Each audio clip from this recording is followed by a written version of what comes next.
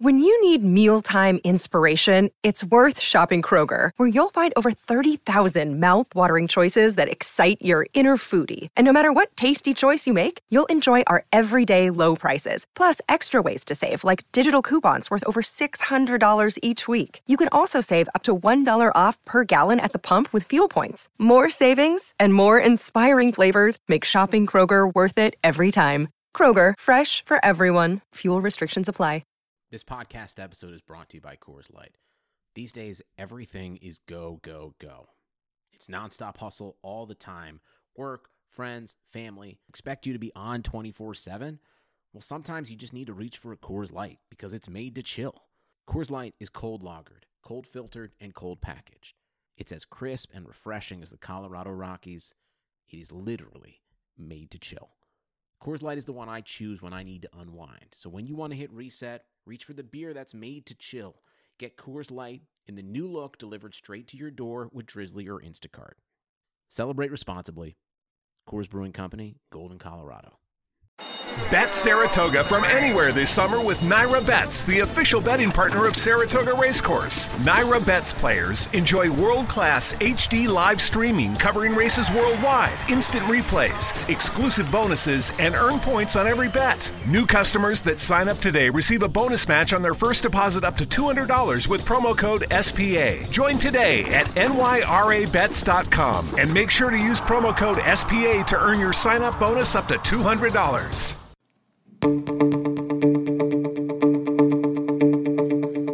This is the Cubs-related podcast presented by CubsInsider.com. My name is Corey. I am joined, as always, by Brendan, and we are coming to you on a Monday morning. Brendan, after the Chicago Cubs won the Super Bowl. Wait, no, that's not how that works, is it? Yeah, I don't know, man. You know, we're recording this on a Sunday before the Super Bowl. I gotta say, I don't really want the Patriots to win, but just seeing Los Angeles lose another championship, I can't root against that. That's got to happen for me. So I'm going for the Patriots. To Boston, no less. A growing theme here, but yeah, that's okay.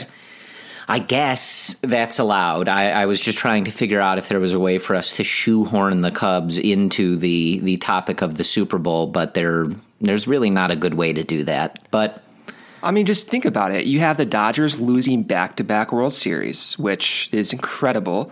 And then to follow up with losing the Super Bowl, that would just be the icing on the cake, Corey. So yeah, I'm rooting. Only I don't care so about as the much to Patriots, you and whatever. I, though. I don't know that all of our listeners necessarily hate the city of Los Angeles with as much of a passion as we do, but look, you come to Los Angeles, you go to a Cubs game in Dodger Stadium, you will true. share our That sentiment. is very true. You could grow into that hatred very quickly. But I suppose it's not a surprise that that's kind of where things start, Brendan, because stop me if you guys have heard this before, but we're still in this offseason, and the major free agents, Harper, Machado, Keuchel, Kimbrel, etc., still do not have a new place to call home. So we are, like Brendan said, recording this on February 3rd. February 4th, of course, when you guys are listening to this on Monday morning, means we are, nearing under 2 weeks before teams are officially reporting. Pitchers and catchers showing up to spring training, workouts beginning. As you guys have already seen, if you follow a lot of the Cubs on social media, like I know Rizzo was at this, the Mesa complex this past weekend. Jason Hayward is usually an early member there. Darvish has been there. So Hendricks is there too. I think he lives there during the winter. Yeah, so it's all just to say that some of these Cubs, I'm sure with other teams, but obviously we don't follow those other teams, but some of these Cubs are already there, and these guys don't even have teams yet. And really, if you're kind of keeping track with all the, especially Bryce Harper and Manny Machado stuff, we were hearing earlier this week that teams are still trying to set up meetings with these guys. So yeah, it's ridiculous. What's going on? It may not even be something that's, reaching a resolution soon. The Cubs, though, Brendan, continue to make some minor additions, as we heard, kind of around CubsCon, that they were not going to be done adding pitching talent and bodies just to the overall system. And they make a couple of moves here this week. And they sign a couple older guys, but a couple guys that, seem, at least just in perusing their data, worth taking a little flyer on and, seeing what happens through the spring training process, et cetera. So they sign Tony Barnett and Luke Haggerty. And Haggerty, a much more, I think, Brendan, interesting story than Barnett. But Barnett spent, I think, around 5 years in the NPB, Japan's professional baseball league, with the Yakult Swallows, putting up some good numbers over there. He's a righty, so he'll join the Cubs. He was in the majors last year until he suffered an injury and was having a decent season. So, a guy again, worth, I think, taking a flyer on and just adding to, as we talked about last episode when the Cubs added, I think it was 3 or 4 of these kind of similar names. Yeah, 3. Just add these bodies. You get some interesting types, a lot of guys with differing stories and, where they are in their career and stuff like that. But you just kind of hope to piece it together. But what did you have anything in particular on either of these guys, Brendan? Yeah, I think the Tony Barnett one's going to be more impactful just because of his recent success. To rely on Barnett, or rather to expect a lot out of Barnett, might be pushing it. He's 35 years old. He's coming off of a shoulder injury, which typically have a little bit more difficult returns from. So I don't know. I'm not really expecting a lot from Barnett, but if he does come out and he shows that he's the same guy from 2018, 2017, 2016, then yeah, I think it's interesting. I mean, his best year was in 2016 when he was 32-33, had a 2.09 ERA in 60 innings, a 3.38 FIP. In 2017, he kind of regressed, but he still had a pretty high K rate of about 9 batters per inning.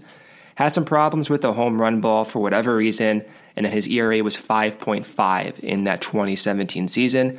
As he said, Corey, before a shoulder injury ended his 2018 year, he had 26 innings, a 2.39 ERA, a 2.97 FIP, and again, his K per 9 was still around 9.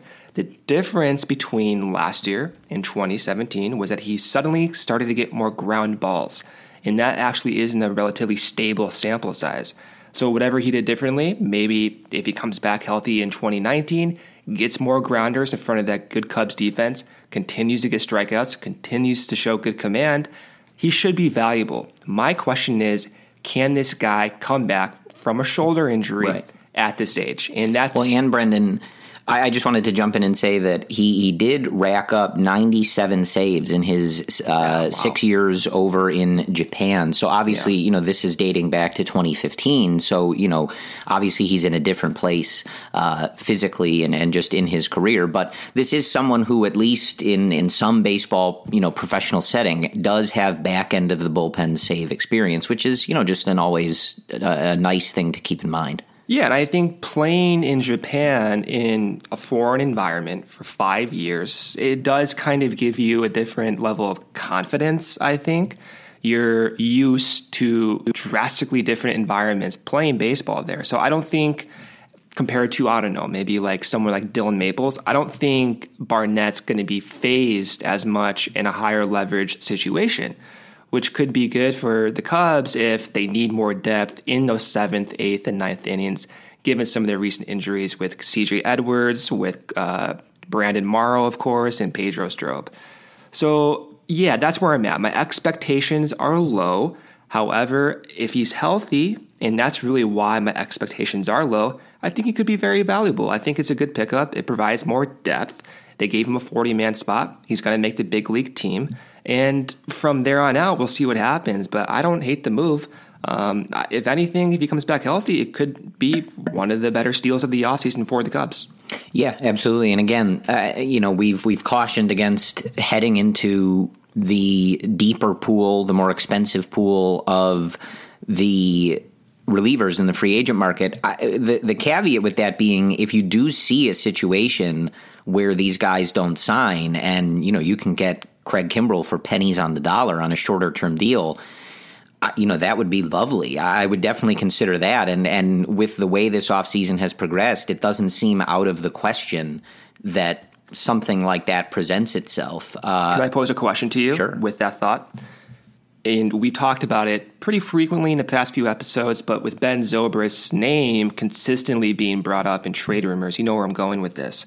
If the Cubs deal Zobrist away, they get rid of his $12 million luxury tax issue, would you do that to get Craig Kimbrel?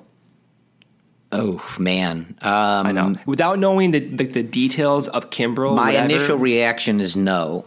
And I guess I say that for two reasons. One, Kimbrel is getting up there in age a little bit, and his second half splits and his overall performance in that playoffs last year were a little concerning, almost somewhat reminiscent. And this is obviously me watching the Red Sox very much on like the periphery, but it reminded me a little bit of Wade Davis somewhat in those playoffs, giving up a lot of deep fly balls. Like I think he gives up a couple close calls in that series against the Yankees this past postseason, where you're thinking, okay, like he got the out, but that really looked like a home run. Like that guy got that ball, and maybe we should remember that.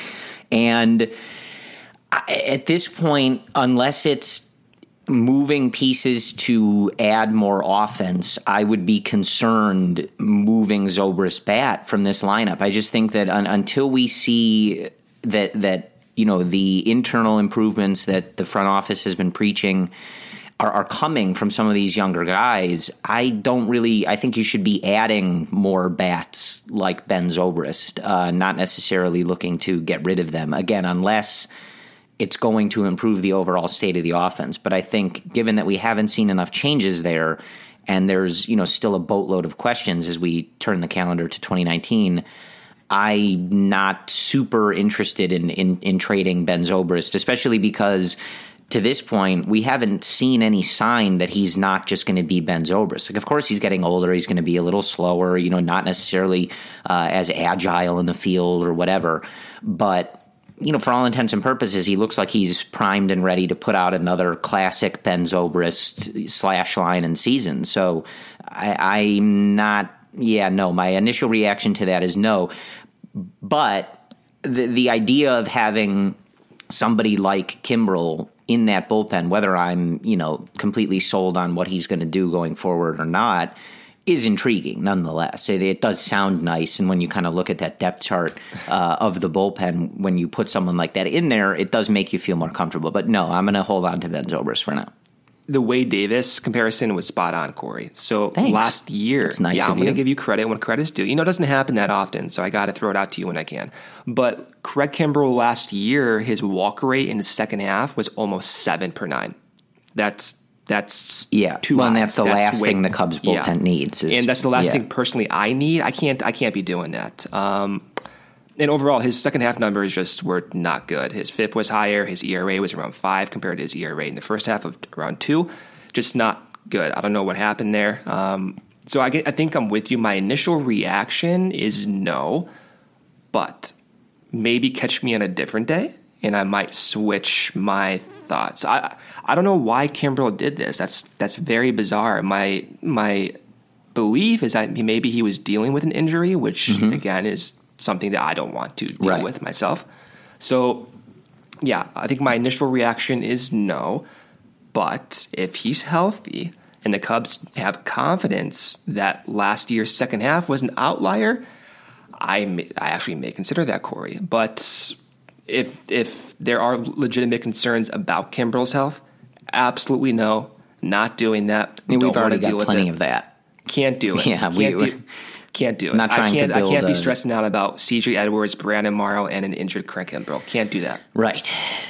But, again, it is something to, I guess, at least just keep in mind that, as we get closer to spring training, you never know the kind of deals that may be on the table just to get guys, in a system, get them a contract. And, if they want to revisit this free agent thing in a year or something like that, you never know what's going to happen. We're kind of in a weird spot in terms of this baseball free agency and the offseason. It's kind of hard to predict at this point. Again, we're under 2 weeks from these guys needing to report.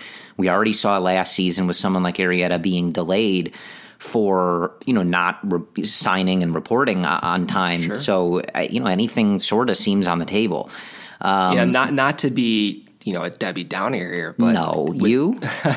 I know me. But when Darvish signed last year with the Cubs, at the time he signed, it does delay his transition with the Cubs. And look, I'm not saying his elbow injury was because of that, but it does help the Cubs coaching staff, the medical staff, the player himself to get acclimated to the team when they sign not 3 days before spring training.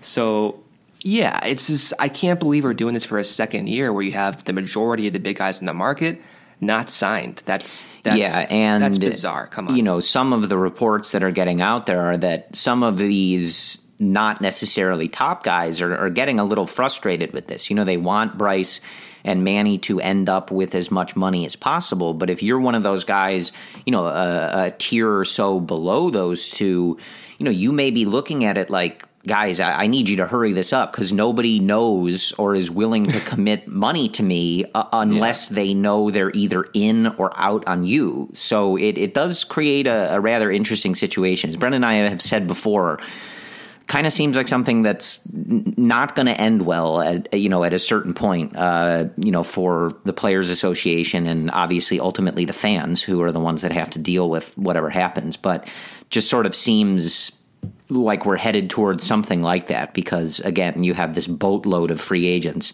who have no clue where they're going.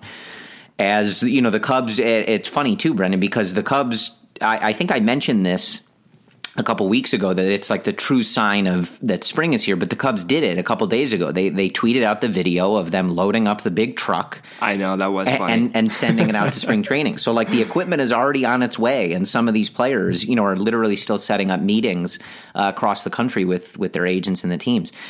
But I do want to at least mention this Luke Haggerty thing, just because it's a rather fascinating story, and especially throughout spring training when you're not always seeing the big boys in the lineup, and especially if you make it out to Arizona, which you should. You'll see some of these guys in these games. Obviously, it's not going to be. I wish it was just John Lester all the time, but it can't be. We all just kind of have to come to reality with that. So it's an interesting story, and if we end up seeing a little more of this guy, it's just an interesting thing to remember. So he's originally drafted by the Cubs in 2002, and long story short, gives up on his dream in I think after the 2008 season.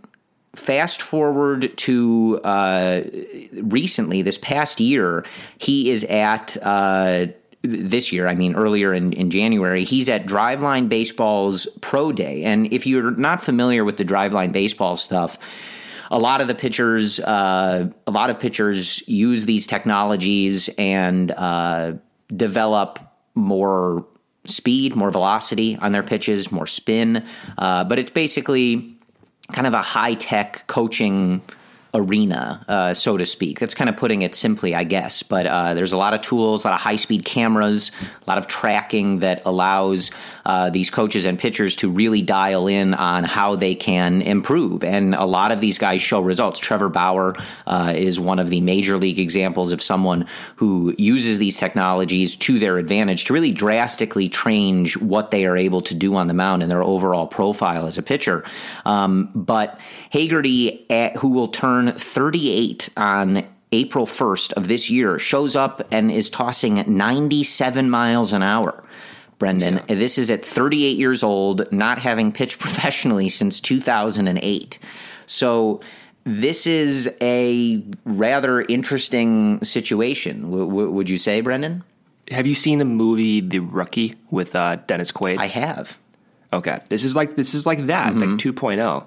So one of my so you're saying Haggerty was throwing in a like a cornfield the other day with the lights of his pickup truck? Hey, in Arizona, that actually is possible. Rather than a cornfield, it's a desert. But he was in Arizona for a while too. So one of my good buddies actually worked with Haggerty part-time in his gym. So Haggerty owned his own gym.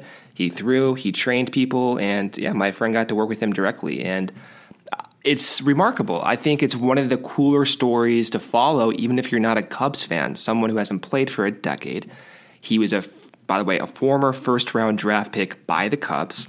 and gets signed a decade later, or rather 17 years later for him, by the same team. So I think it's incredibly cool. His actual release point, if you go watch a video of him, it's pretty funky. So he's throwing 97 using this kind of unorthodox delivery. It's pretty cool looking. It almost reminds me of like a less dramatic version of Steve Cishek from the left-handed side. He just has it's just weird. Go check it out. It's all over YouTube, Twitter, etc.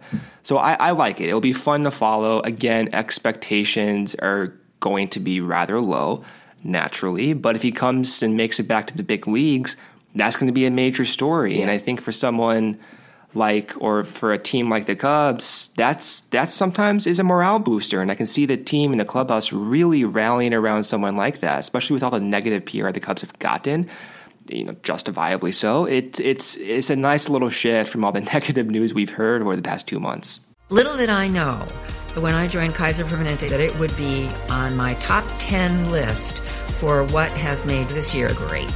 I can see my physician, I can be referred to the lab, I can then be referred to the pharmacy, all in the same building. You've got it all. I mean, it's quality of care, it's compassion of care, it's convenience of care. It's terrific. Every medical case is unique. Kaiser Foundation Health Plan of the Mid-Atlantic States, 2101 East Jefferson Street, Rockville, Maryland, 20852. Yeah, it just is. It's an interesting thing to follow along with. It's really one of those kind of crazy stories that when this came out over the last few days, or the last week or so, you're kind of doing a double take, almost reading it like, what?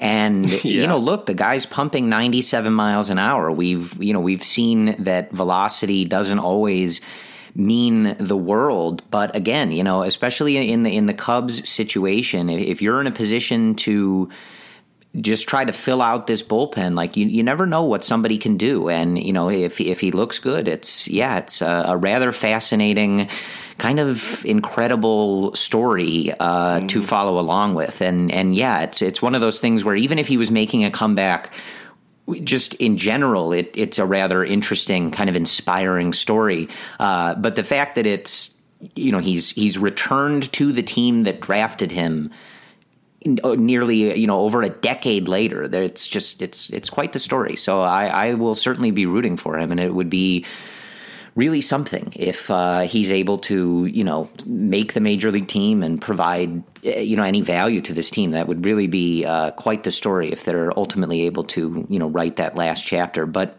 I want to circle back to someone that you mentioned before, and that was none other than you, Darvish.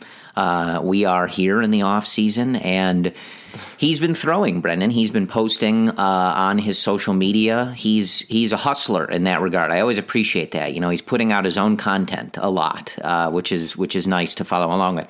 Though sometimes on Twitter he goes on pretty long strings of tweets in Japanese that the Twitter Translate feature doesn't really do a great job on. So sometimes I have no clue what he's actually talking about. Sometimes I get concerned. The guy fires off 10 tweets in a row about something you're thinking, man, I really wish I knew what he was talking about. But yeah, one of my coworkers is from Japan, so whenever that happens, I sprint over to his desk. I'm like, yo, you need to read this to me right now. Yeah, I have a panic attack. Right, Brendan's concerned. What is he saying? Is he demanding a trade? How's his arm? So he tweeted about his checkpoint in his release point, so that scared the hell out of me. But yeah, and he seems like a very, and I think we knew this, Brendan, but he's a very invested person in his work. He seems to know a lot about all of this stuff, and that's not to say that everybody, isn't invested in their own skills and, their workouts and routines and stuff like that. But Darvish has talked about this stuff a good bit and publicly. So it's interesting to sort of be able to follow along with him and watch how he goes about his off season and, certainly this off season recovering from an injury. And he looks good. So, I know that not everybody is super excited to be on this, is Darvish healthy? What's he going to do, to be on that train again? But I think to be in a position where we're heading into spring training, he looks healthy. He's been throwing with regularity. So last year when he got in trouble with the injury, we saw him throw, and then a report would come out not too far after that he wasn't feeling right, or they were delaying it, or he wasn't going to make it back. He's been throwing this offseason, and everything seems to be going according to plan.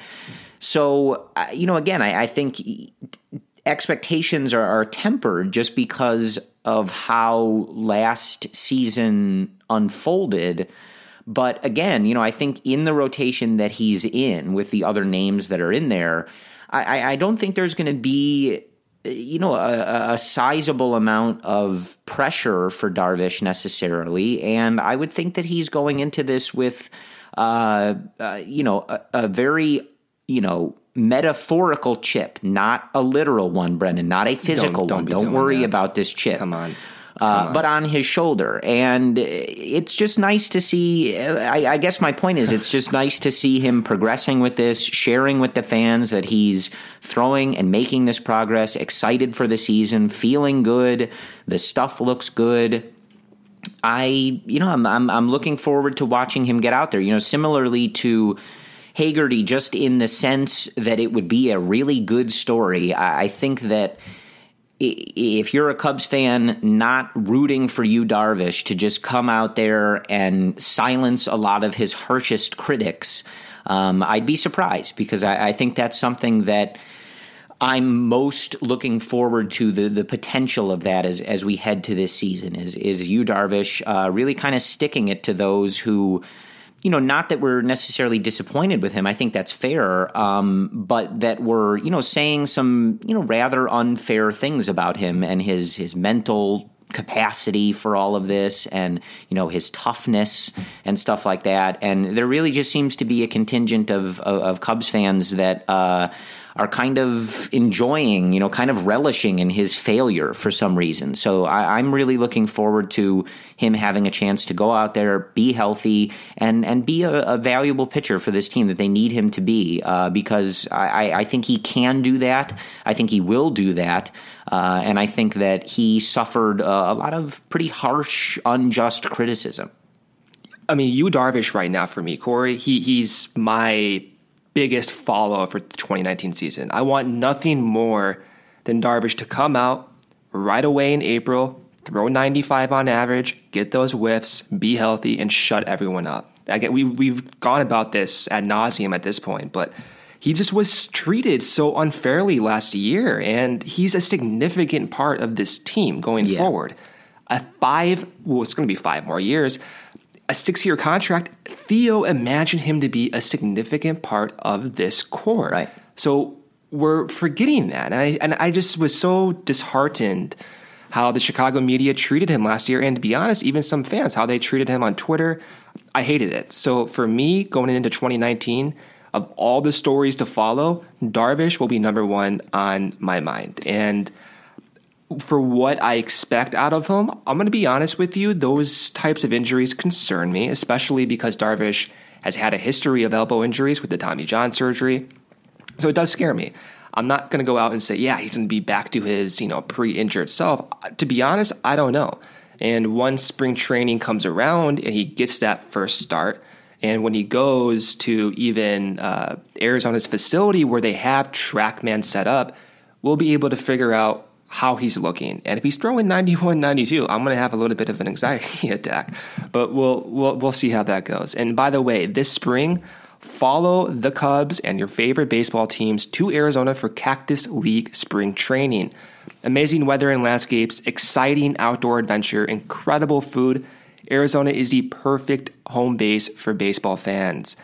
Follow your baseball team across the state. Within about 15 to 30 miles, you can get all 15 MLB teams.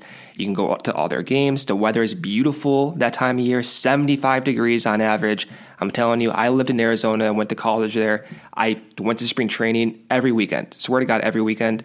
You got to go out and see it. There's so much to do besides going to the games. You can go check out amazing restaurants and bars nearby, including tons of craft breweries like Four Peaks, Angel's Trumpet Ale House, and Goldwater Brewing Company.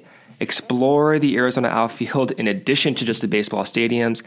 You can go hike Squat Peak, Pinnacle Peak. You can go hiking, biking, do Jeep tours, hot air balloons, whatever you want to do, you can do it there. It's, again, that time of year for you Chicago folks when it's negative 55 degrees. Guess what? You can make a plane ride out there 4 weeks from now. Beautiful weather.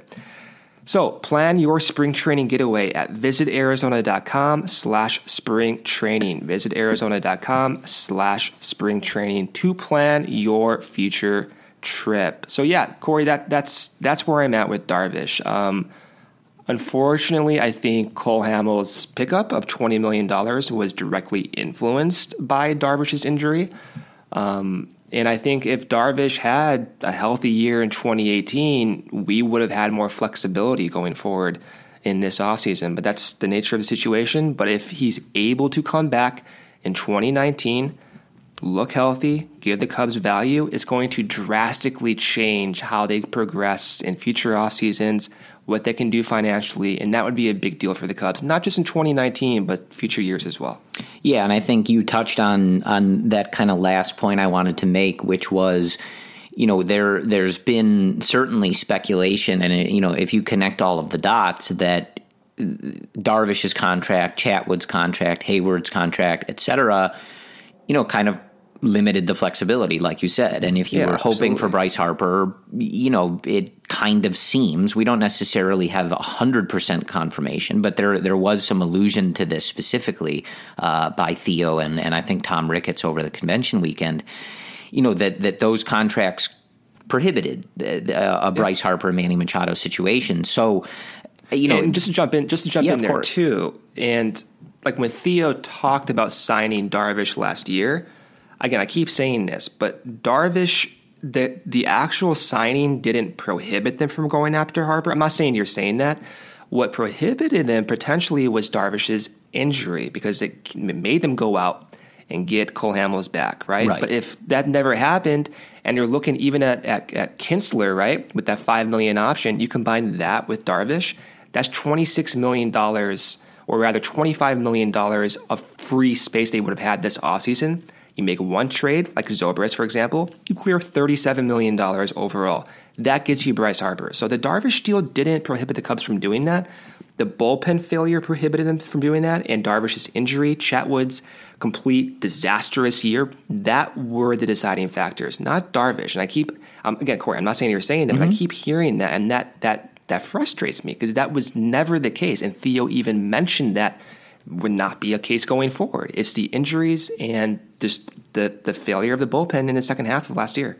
Yeah, I didn't mean that specifically. I just meant that, of course, that's where a large chunk of the money went, and, you can't reverse that, right? But what I was just going to say is that, if assuming they don't end up with Harper or Machado, and that, this is kind of the group that we're looking at, save maybe a few more bullpen additions, the key to kind of changing that narrative is that Darvish can be healthy and he can be a very valuable member of this team, which sort of changes that whole situation. And kind of like you were alluding, I don't think anyone would look at a situation where Yu Darvish was healthy and performing. I'm saying this year, obviously, if you go back to last year, a lot of dominoes maybe don't fall and things are different. But this year, hopefully you don't care as much that the Cubs don't have Bryce Harper, because they have a very strong rotation that Yu Darvish is a big factor in. And so let's not forget about that too. If you look at Darvish and you combine him with Cole Hamels repeating last season, guys, that rotation is probably, if healthy, the best in the National League. I say that with no hesitation whatsoever. I'm expecting Hendricks to go out and do what he does. Lester has given us no reason to be dramatically concerned about his potential value. That, I'm telling you, that rotation, and you have depth with Montgomery, with those AAA pieces coming up, like Albert Alzolay. By the way, that was phenomenal pronunciation on my part. I think there's a lot to be excited about. And there's also some hesitation. I get the injury concerns, but if what we're seeing continues to happen with Darvish being healthy, Lester continuing to be healthy, Hendricks continuing to be himself, this is going to work out to be one of the better rotations. And I'm reminded of last season going into the year, we were having legitimate discussions of whether that rotation would be better than 2016. Not just you and me, Corey, but even Theo, when he was talking to The Score, those were realistic questions. And along the lines with injuries, that went away. And I think if everyone comes back healthy, continues to do what they were doing, those discussions come back up. I know it's crazy to think about, but I genuinely believe that. Right. And I think my overall point was just that, we currently look at this situation, especially with how this offseason has played out, like you were saying, that a big portion of the narrative is that, Chatwood, Darvish, et cetera, cost the Cubs an opportunity at Bryce Harper or something like that, which again, is a longer, more intricate situation. But as we currently look at this situation, we look at Darvish and Chatwood as basically valueless. And I guess my point is it doesn't have to be that way. Darvish can be healthy, and he can be a very good starting pitcher for this team, which would really drastically, I think, change how a lot of people look at all of this money situation and just the overall status of the Cubs payroll. Like if Darvish is a top of the rotation pitcher, not necessarily saying, he's going to go put out a Jacob deGrom season or something like that, but a solid top of the rotation starter for this team, that's a big deal and would really be a drastic shift from, obviously what we saw last year. And just, I think the general perception of those contracts and what their value is. Because I think right now people perceive it as, what is it between the two, just Darvish and Chatwood? What is that, like $38 million, something like that? Yeah, was it right? 13 plus 20? It's perceived, and correctly, from last year as valueless, as basically a return of zero. And it does not have to be that, and it shouldn't be that. So I guess that's what I'm looking forward to, is the opportunity for Darvish to kind of flip that situation on a head and kind of remind people that while it didn't work out, and I know some people, it didn't work out last year, and I know some people had, different plans for this offseason, we can still get a lot of value out of this and see that this is still a big opportunity for the Cubs. That's what I'm trying to convey here, too. Again, I'm not saying, Darvish is going to come back and be that former self. I'm not saying that. I'm excited about that. I'm confident he can do that. And if he does do that, it changes the script completely. Yeah. And you can make the argument that if he comes back and KB comes back healthy, that is all the Cubs need. And I've made that argument. I think it's fair. I think you add in a healthy Darvish, you add in a healthy Chris Bryant, Javi continues to be this type of player. We'll see about that. And everyone remains, quote unquote, healthy. The Cubs are probably the best team in the National League again. I just truly think the end of the season, with what Theo said, with how September ended, with how Milwaukee was on fire those last 3 weeks, it soured our future expectations for the Cubs. And to some degree, that's a shame, because this is still probably one of the healthiest franchises in baseball. And I still think that from a financial perspective, despite this year, from a developmental perspective, they have interesting prospects coming up. They're going to be right back in those top 100 prospect discussions in the next year or two. There's still so much to be excited about. And yeah, man, I'm kind of ranting here, but if Darvish and KB are healthy, there is a lot to be excited about for the 2019 season. Yeah, so just a quick thing, and we'll kind of get into this, I think, a lot more when we are really previewing the season and, towards the end of spring training and whatnot. But there was a couple things. The MLB Network has been doing some lists and questions, via social media, and, they have their shredder that does the rankings and whatnot. And just a couple of things I was curious about. The first question that they asked, and they did list Yu Darvish as a potential answer. But the first thing that they asked was, who do you think is a dark horse candidate for the National League Cy Young? Again, they had, several guys on there, and Darvish was included. I was just curious if anyone on the Cubs jumped out to you, Brendan. I think, obviously going into the season thinking that Darvish would win a Cy Young, a little crazy to me. Yeah, I mean, I'm optimistic, but that's yeah. pretty crazy. Especially considering Jacob deGrom won the Cy Young last year with a 1.5 ERA. So like the bar is pretty high right now for what an NL Cy Young really means. But and maybe Darvish, but anybody jumping out to you in the Cubs rotation? I answered from the Cubs Insider Twitter, but I'm curious to see what you think right off the bat. Yeah, Tyler Chatwood. Okay, I'm going to cut that audio and isolate it and pretend that, it wasn't said ironically. Man, that's so disappointing. Realistically, honestly, I think Hendricks probably has the best chance. Nothing against your boy John Lester, but I think if the Cubs are... It depends how the year works out, but I can see Johnny getting more of a break given his age, whereas Lester is still in the prime. I can see him getting 190 to 210 innings. And I'm excited. I always go into the year expecting Hendricks to do something different, and he always makes these like small little tweaks, but I'm still waiting for him to utilize that curveball more. We've seen it in the second half of last year. He's worked with Hottovy. He even quoted that in one of his most recent interviews. I still have high hopes for Hendricks, man, and I think he was so close in 2016. I think his velocity coming back to where we expected it last year was encouraging. The changeup is still good. He's still healthy. I would probably give Hendricks the nod out of anyone on that group. But with that being said, I don't expect it to happen just because of the innings.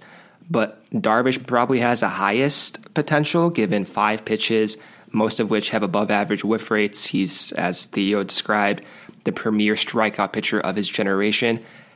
I just don't expect Darvish to get to that level just because they may be cautious with his innings. So with that being said, I think Hendricks probably has the highest or the most likely chance to win a Cy Young right now for the Cubs. Yeah, that was who I answered from the Cubs Insider Twitter account. And really, it's just because I think he fits the mold of what a true dark horse is. He's just a guy that continually doesn't get the respect that he deserves. And, I think it was maybe Bleacher Nation that tweeted out just a reminder the other day that, since he's been in the league, he has like the 9th lowest ERA in the National League, or it might have even been the majors, but and the way that I remember, I think it was going into last year on and he's not the best fantasy player for sure, but just in one of the Fangraphs rankings for pitchers, he was way, near like past 50, maybe even closer to 100 on their ranking list. And, even when you read, I think, some more casual Cub fans, I think they don't give Kyle Hendricks the respect that he deserves, and they don't really trust that he's actually as good as he really is, and then that a lot of the numbers would suggest that he is. So I think he just represents like the true definition of a dark horse, throwing as slow as he does and relying on changing speeds as much as he does. I just think he's never going to get the respect that he really deserves for just how good he is. But like you said, his biggest problem is always going to be that he doesn't necessarily rack up the innings like some of these other guys, and he doesn't punch guys out at a rate, of someone like Max Scherzer or things like that, because he's obviously very content to get a lot of soft contact as well as getting strikeout. Which brings down brings up his FIP, right. Which... you go to Fangraphs, you go to a lot of the quote-unquote advanced baseball websites, they always ding Hendricks for that. And if you look and consider that quality of contact, that's been consistent throughout Hendricks' career. He induces soft contact, and he's always outperforming his FIP. And that, I think, is just going to be a continuing thing for him going forward. Yeah. But I do think that also knocks him down from, of course, again, the quote-unquote advanced baseball fandom community. And it's something that is very deliberate. And obviously you can't. It's tough for a metric or a statistic to really capture this. But, I think for all of us that have watched Kyle Hendricks over the years, that this is deliberate. You can tell when he gets a guy to swing at a pitch that he wanted them to swing at because they can't really do much with it. And they, dribble it back to him or dribble it in front of Wilson or to Rizzo, whatever. It's, I think not something when you're watching the games, you definitely don't think it's by accident. You can tell that he's maneuvering the strike zone and changing speeds and using his, ability to throw with such accuracy to induce exactly the swings that he gets a lot of the times. And Brendan, you're more of the numbers guy, but I think it might be difficult for a formula to account for the fact that Kyle Hendricks knows Javi Baez is behind him somewhere. Because I think you do need to factor that in. Like, I would be trying to get a lot of ground balls if I knew Javi Baez was somewhere in the field behind me. I'd be like, you know what? I don't really need you to whiff on these pitches. Just hit it to wherever Javi is and we'll be fine. Even Lester said that too last year. I'm intentionally doing this, which you can have an opinion about that strategy or whatever, but the numbers are the numbers. Doing that prevents runs for the Cubs. Maybe it doesn't happen on a team like the Diamondbacks or the Reds that don't have as quality defense as the Cubs, but those are the numbers. And you look back at that 2016 year when the Cubs infield consisted of Bryant and mostly Javi and Zobrist at second and Rizzo at first and Russell at shortstop. That was the best infield in the league. And that, at least for the time being, once Russell comes back from suspension, who knows what they're going to do with him. But the likelihood is, with Bryant out there on the field consistently, with Javi either being at shortstop or second base consistently, and Rizzo back at first base, the Cubs probably will have one of the better defenses in the league once again. And before the second half hit last year, the Cubs were on pace to match that 2016 year defensively. Injuries completely messed with them, and that's what happened. But I think if if the rest of the team is healthy, it has a trickle-down effect to guys like Hendricks and Lester, because now they're going to have better defenses on the field, and their numbers will improve as a result. Yeah. So the last little thing from the MLB Network that I wanted to point out was they do these rankings for the positions and whatnot. And I think at least Brian Kenny, they use this thing called the shredder, which I am not positive exactly how they define it, but it's basically this, quote unquote machine that calculates the numbers and spits things out in a rankings form, right? It's probably not very important exactly how they do it. It's the MLB Network's thing, and they call it the shredder, guys. So this is not something that we should be taking as gospel. So, but either way, it spits out these rankings, and they did first baseman. And Brendan, I'll tell you something. If you want to tell me that Paul Goldschmidt or Freddie Freeman are better than Anthony Rizzo, okay. You look at the numbers. That you're not wrong, really. You can make an argument. You can add, the leadership value and the defense, especially for first basemen, is one of those things that's still a little tough to exactly define and I think rate properly. But you wanted to go with those two guys, maybe even Joey Votto, right? Like, I'm fine with that. I think you can have a nice argument about that. They're all very good. They've all been doing it for a good period of time, right? They have a large sample of being these top of the league first basemen. Here's where I have a problem, Brendan. On this list, their list goes as follows. The MLB Network Shredder official list is Paul Goldschmidt, number one, who unfortunately is now on the St. Louis Cardinals. In case you forgot, let me bring you down real quick. Number two is Freddie Freeman, the Atlanta Braves. Number three is Joey Votto, of course, of the Cincinnati Reds. Number four on this list, Brendan, and this is, I'm not kidding either, Max Muncy, ahead of number five, Anthony Rizzo. I can't stand for it. That's ridiculous. Brendan. That's ridiculous. This is slander of Anthony Rizzo's name that I won't tolerate on our airwaves. And it's got to be called out. And it's ridiculous. Look, Max Muncy had a phenomenal season for the Los Angeles Dodgers. But a guy has 1 year where he puts up, 150 or whatever, WRC plus, whatever it is, with 35 home runs in Dodger Stadium. all of a sudden he's one of the top 5 first basemen in the National League, ahead of someone like Anthony Rizzo, who has been consistently one of the best players in the league for several years now. It's ridiculous. Come on. Ridiculous. And did we learn nothing from the Chris Taylor experience in Los Angeles? Like, you got to repeat this stuff for people to. You can't.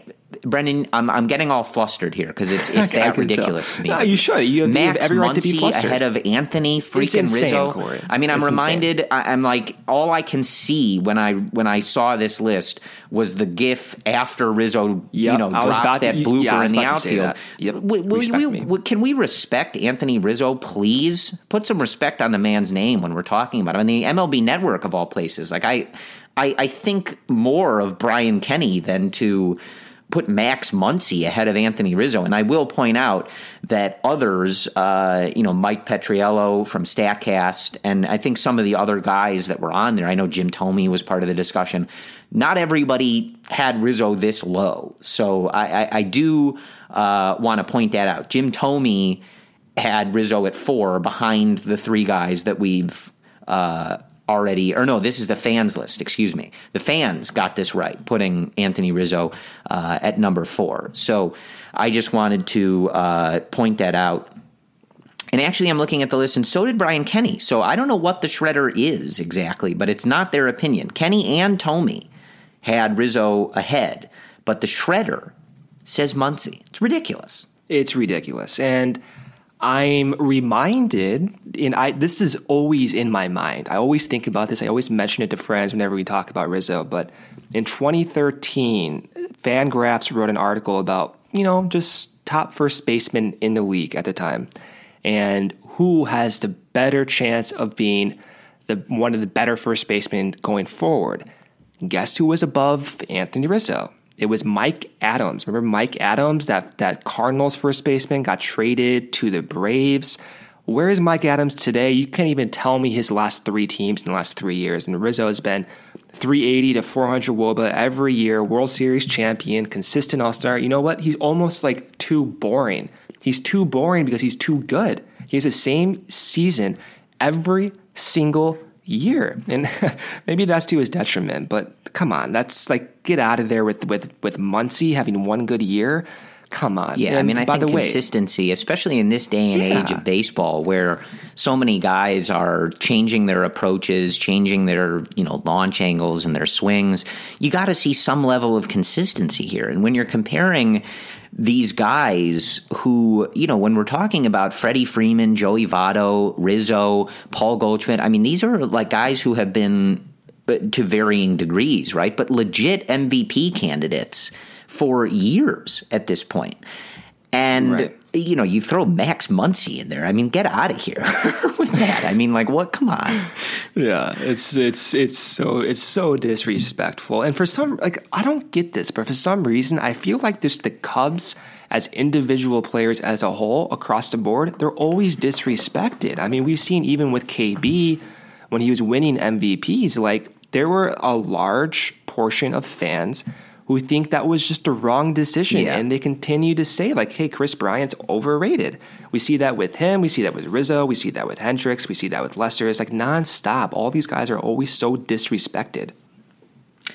Yeah, I mean, I don't know. I don't have an answer for that. I mean, I suppose an element of that is, the Cubs are somewhat of the villain, I guess, at this point, to a good portion of the league. But it does seem correct that especially some of these guys just do not get the proper respect that they deserve in various circles. But yeah, come on, guys. You can't.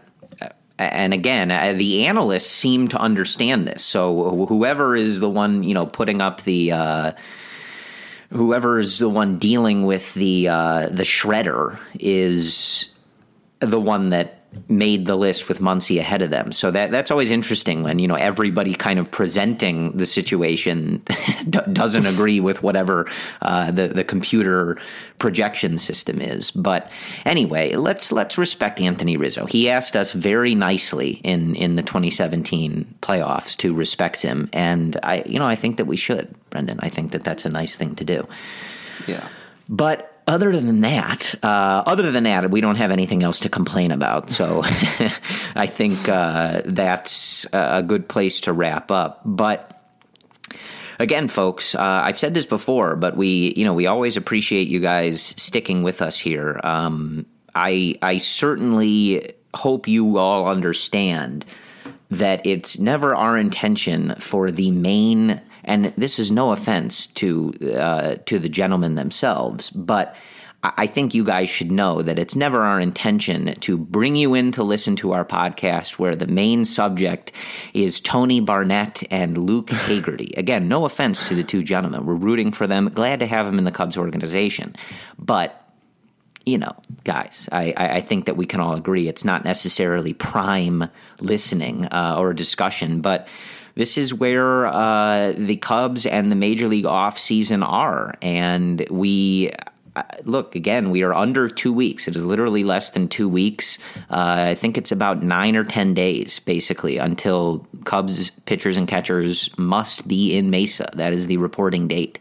So hopefully some of this stuff gets ironed out soon. And while at this point I don't think Brendan and I are expecting it to majorly impact the Cubs directly, obviously it can indirectly as we still wait to see where these guys sign and whether they will be joining the NL Central, the National League, or leaving us alone in the American League and kind of giving us one less thing to worry about. But we'll again, be ready to discuss it if it happens. And, as we get closer to the Cubs playing spring training games and, these guys throwing bullpens and taking BP every day, again, we will get back in that habit of doing 2 podcasts a week once, again, it's worthwhile for you guys to be listening to it. We love recording the podcast. We have the time. But again, we don't want to waste everyone's time, you guys sitting here for an hour on your drive Monday morning, listening to us talk about nothing. So we did our best today. Hopefully that worked. Kind of tipping my hand there. But yeah, so as we get closer to all of this, we will, ramp up the discussion and obviously have legitimate baseball and position battles and performances to evaluate and discuss and enjoy. But other than that, we will circle back with you next Monday, again, unless, Bryce Harper's contract, his price has gone way down and Theo has indeed been laying in the weeds all of this time. Then we will jump on, certainly, and break something like that down. Otherwise, we will circle back next Monday, and by that time we will be, basically right on the cusp of spring training officially beginning. So the off season is almost over, folks. So this is the last kind of bit where you can enjoy, not necessarily worrying about the Cubs every day. If you're someone like Brendan, what I'm saying is we're headed into the area where every day you are filled to the gills with anxiety and worry and fear. So enjoy relax for these, last 10 days or so. Go on a hike. If you're in Chicago, please stay inside and stay warm. But just, relax because it's almost Cubs season. And I know, at least for Brendan and I, that's ratchets up the stress just a little bit. Man, I kind of, to be honest with you, I kind of enjoy the off season being this slow. I needed a tap out from the end of the season. I don't know. So. I don't believe you. I think you thrive on all that goes on during the Cubs season. I think you thrive on that anxiety, Brendan. My God. You do your best work. I love seeing Hendricks throwing 84 miles per hour in a May start. That just gives me so much hope. It is true, though, Brendan. Our conversations in the offseason are much more boring. We're sort of, it's like we just have like casual, normal conversations. I long for the days where I wake up to, a string of 10 messages from you. Like, should I be worried about this? Do you think I'm crazy? Like, well, get ready for that because we have about 8 months of that about to happen. Yeah, that is a good way to sort of bring this all full circle. Is that I am looking forward. You enjoy those episodes where you and I are like, all right, are we ripping into this right now? Like, you enjoy those episodes where you're just pissed off and irritated? I don't enjoy doing those. Well, I mean, sometimes, Brendan, to quote Juliana Zobrist, I feel alive when you and I are having discussions like that. When the Cubs are in the midst of when the Cubs are in the midst of a meaningful season is when I feel most alive as a person, I think, and I think a lot of our listeners would agree with that. So I'm excited to be nearing that time, but. As always, we thank you guys for listening, especially, again, this whole off season where basically nothing has happened. So hopefully we've done a good job for you guys in, creating interesting conversations and topics, and we've got a few more. So we've got some ideas up our sleeves for, how to keep things interesting, assuming the Cubs are still just, digging through the bargain bin and the minor leagues to find useful relievers for their bullpen.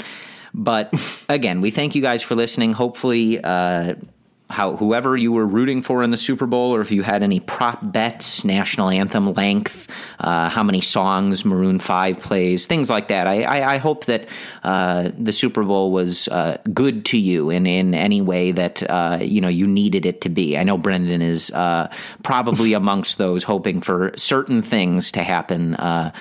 To add to his wallet. So if you're amongst that group, I hope I can't wish you good luck because you're listening to this after, but I hope it was a prosperous Sunday for you. Again, we will talk to you guys next Sunday. As always, you can find us on iTunes, the Apple Podcasts app, Spotify, Stitcher, TuneIn, iHeartRadio, Spreaker, etc. We still see those 5-star reviews and the comments on the iTunes store coming in. As always, we appreciate those. It helps the podcast get a little more visibility to those, searching through the iTunes store for something to listen to. So we certainly appreciate you guys taking the time to do that. I went through and read some of them, and it really, it's like I look around and I'm like, I can't believe I'm reading it. The amount of nice things that you guys have said, and that you genuinely enjoy listening to us, look forward to listening to us. It truly blows my mind. I think Brendan's too, that anybody enjoys listening to the two of us talk. So let alone taking the time to type that out. We really do appreciate that. It's rather humbling. And we thank you guys for taking the time out of your day to do that. So again, we're heading towards spring training. We'll be talking to you guys with more frequency soon. But until then, we will see you guys again next Monday. Thank you for listening. And whether they are playing or all their stuff is just on a truck to Mesa, go Cubs. Our homes today are like little cities, full of different interneting boroughs, like the entertainment district in the living room or the virtual fitness center in the garage. And Xfinity Internet keeps it all running smoothly with reliable speed to power all your devices at once. You get coverage around town, from the financial district home office to the spa. Xfinity Internet keeps your little city humming with reliable speed and coverage. Now that's simple, easy, awesome. Find great offers and value today from Xfinity. Go online or call 1-800-XFINITY to learn more. Restrictions apply. Sugar Ray Leonard, Roberto Duran, Marvelous Marvin Hagler, and Thomas Hearns. Legends, whose four-way rivalry defined one of the greatest eras in boxing history. Relive their decade of dominance in the new Showtime sports documentary, The Kings, a 4-part series premiering Sunday, June 6th, only on Showtime.